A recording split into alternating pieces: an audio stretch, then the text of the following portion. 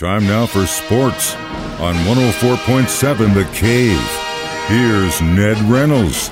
Mike, the intern, Ned Reynolds, back in the studio on a Thursday morning. So the Lady Bears kind of had a shaky start to their opener.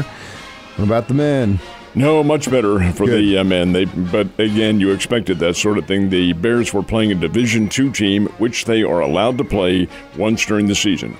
And the Bears played Missouri S&T from up at Rolla, came down here, and the Rolla kids tried hard, but they didn't have the physical presence to be able to stay with a D1 team like the Bears. Missouri State much bigger, much quicker, more physical, and that's the difference, Mike, between Division I and Division II.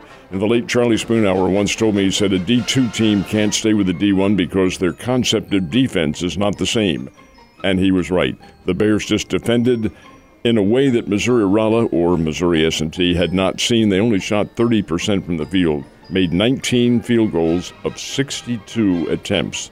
They were thwarted, they were intimidated, and those things happen. That's when you're playing at a different level. So the Bears win it by a score of 82-47. How good they are? I think the Bears have a pretty good offensive basketball team. They are fast, but that's against a lower-level team. What will they be in their next game? Their next game's next Wednesday night, and we'll find out because the Bears go to Provo, Utah to play Brigham Young, and that will be probably a much more equating story as to how good the Bears are going to be, because that is, of course, that's a D1 team and a D1 power. So we'll see what happens. That'll be the true test, my guy. Well, we'll see what happens, but at least that's good news. So we know where the Bears are going next. What about the Lady Bears? Lady Bears have a game against St. Louis University next Tuesday night here in town. Now, the Lady Bears are coming off a thumping at the hands of Mizzou. Lady Bears have some injury problems. They need to get some of those players back. SLU will be a pretty good test for them. Then, as we mentioned, the Bears next Wednesday go to BYU out in Provo, Utah. That will be a pretty good challenge. Will be a good challenge. It seems like they're really going to have to set the tone. Hopefully they can right that ship. It should be a good game, though, next week. All right, Drury University. They've historically had a pretty good, at least the last couple of years have been pretty good for the Panthers. What about the Panthers and Lady Panthers? Well, the Lady Panthers are very good. They're number 10 in America. The Panthers are not. Panthers are picked to be a middle-of-the-road Great Lakes Valley Conference team. Great Lakes Valley, incidentally, is the same conference that Missouri S&T plays in. The Bears played them last night. Okay, Drury's teams, the men and the women, are both playing in tournaments. The ladies are going to play in a tournament up in Bolivar. That begins tomorrow afternoon.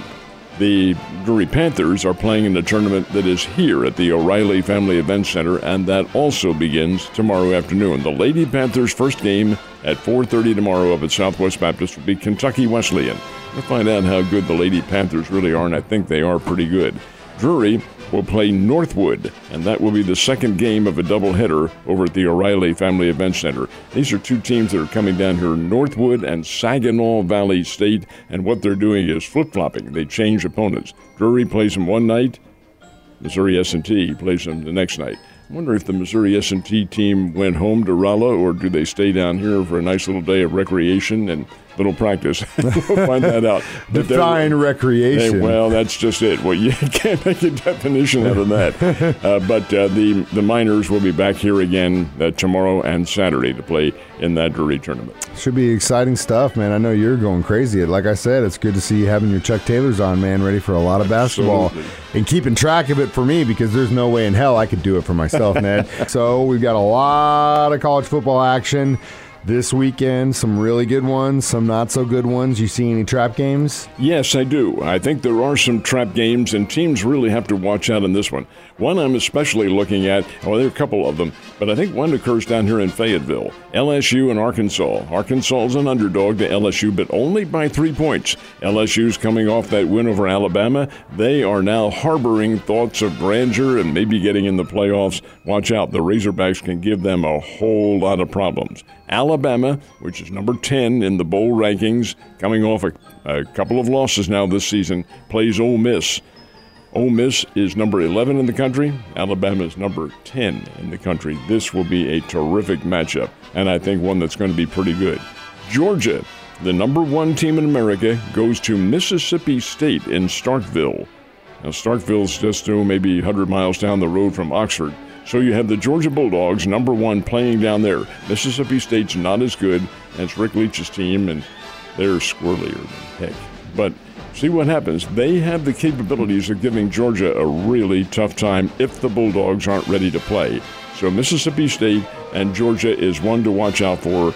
The real one that I think that everybody is looking at is the game at Memorial Stadium in Austin, Texas, where they'll have 104,000, 105,000 fans for the Texas Longhorns. They are playing TCU. TCU is number 4 in the country. They are very, very good. But Texas playing at home is also very good. Watch out, that is a trap game, as is, or some of the others, K-State and Baylor playing in Waco, Texas. K-State's favored. Watch out, the Baylor Bears are tough at home. These are all some of the key trap games that could be going on Saturday. Real question is where are you putting your chocolate chips at? Haven't decided yet. Oh, man, you're getting close. You're getting close. I know you've been hurt before, and you're still kind of getting over last weekend. So last weekend was a disaster. I know it was. I won't rush you. Speaking of disasters, tonight's Thursday night football game, Panthers and Falcons. Your thoughts on that, sir? Wow. Hey, man, you know what, though? Seriously, every time they have a game like this, and it's just like, okay, it actually turns out to be a good game. So you never know.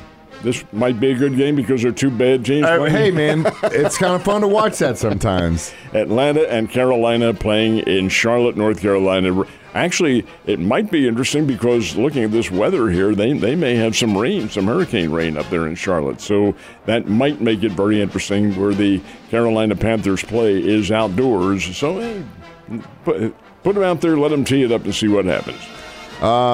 And if you got someone playing on your fantasy team tonight, then I guess that probably has something a little bit more to do it. And that's probably the most genius thing anyone ever invented is because 40 years ago, when games like this happened, what did you do? You didn't have fantasy football, so what'd you do?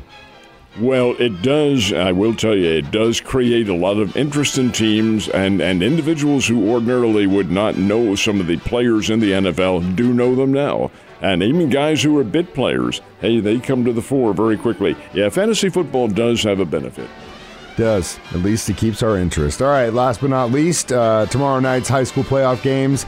Unfortunately for this immediate area, we don't have any representation as far as like Springfield in general. Not in the city. No. Just a little bit outside, we do have some guys fighting for us. We do indeed, and this will be the district championship night out in Class 6. And that's the largest of the classes in Missouri in terms of enrollment in schools, but the smallest as far as the teams are concerned. We have Nixa representing Class 6, and Nixa is going to play Lee's Summit North, which is one of the top teams and a former state champion. Play them in the district championship game here in Christian County. Game will start at 7 o'clock. It'll be cold, but it'll be a heck of a football game. Now, in Class 6, the winner of that district goes to the semifinals. There are fewer teams in Class 6, so from the district, you're to semifinals and then the championship. All the others, 5 through 1, you go to the quarterfinals because there are more teams involved. And yes, we have a number of teams. Bolivar going down to West Plains will be a dandy. How about Republic and Carthage? Republic has been upset-minded all season long. They play down in Carthage. That will be a great game. Lamar and Fairgrove, that's going to be a dandy. Hey, they all are, and that's what the high school football season is all about. It is, and it's going to be cold tomorrow night for these kids out on the field, but hopefully they can get the dubs for the area. Ned, you have a great day, sir. I'll see you tomorrow.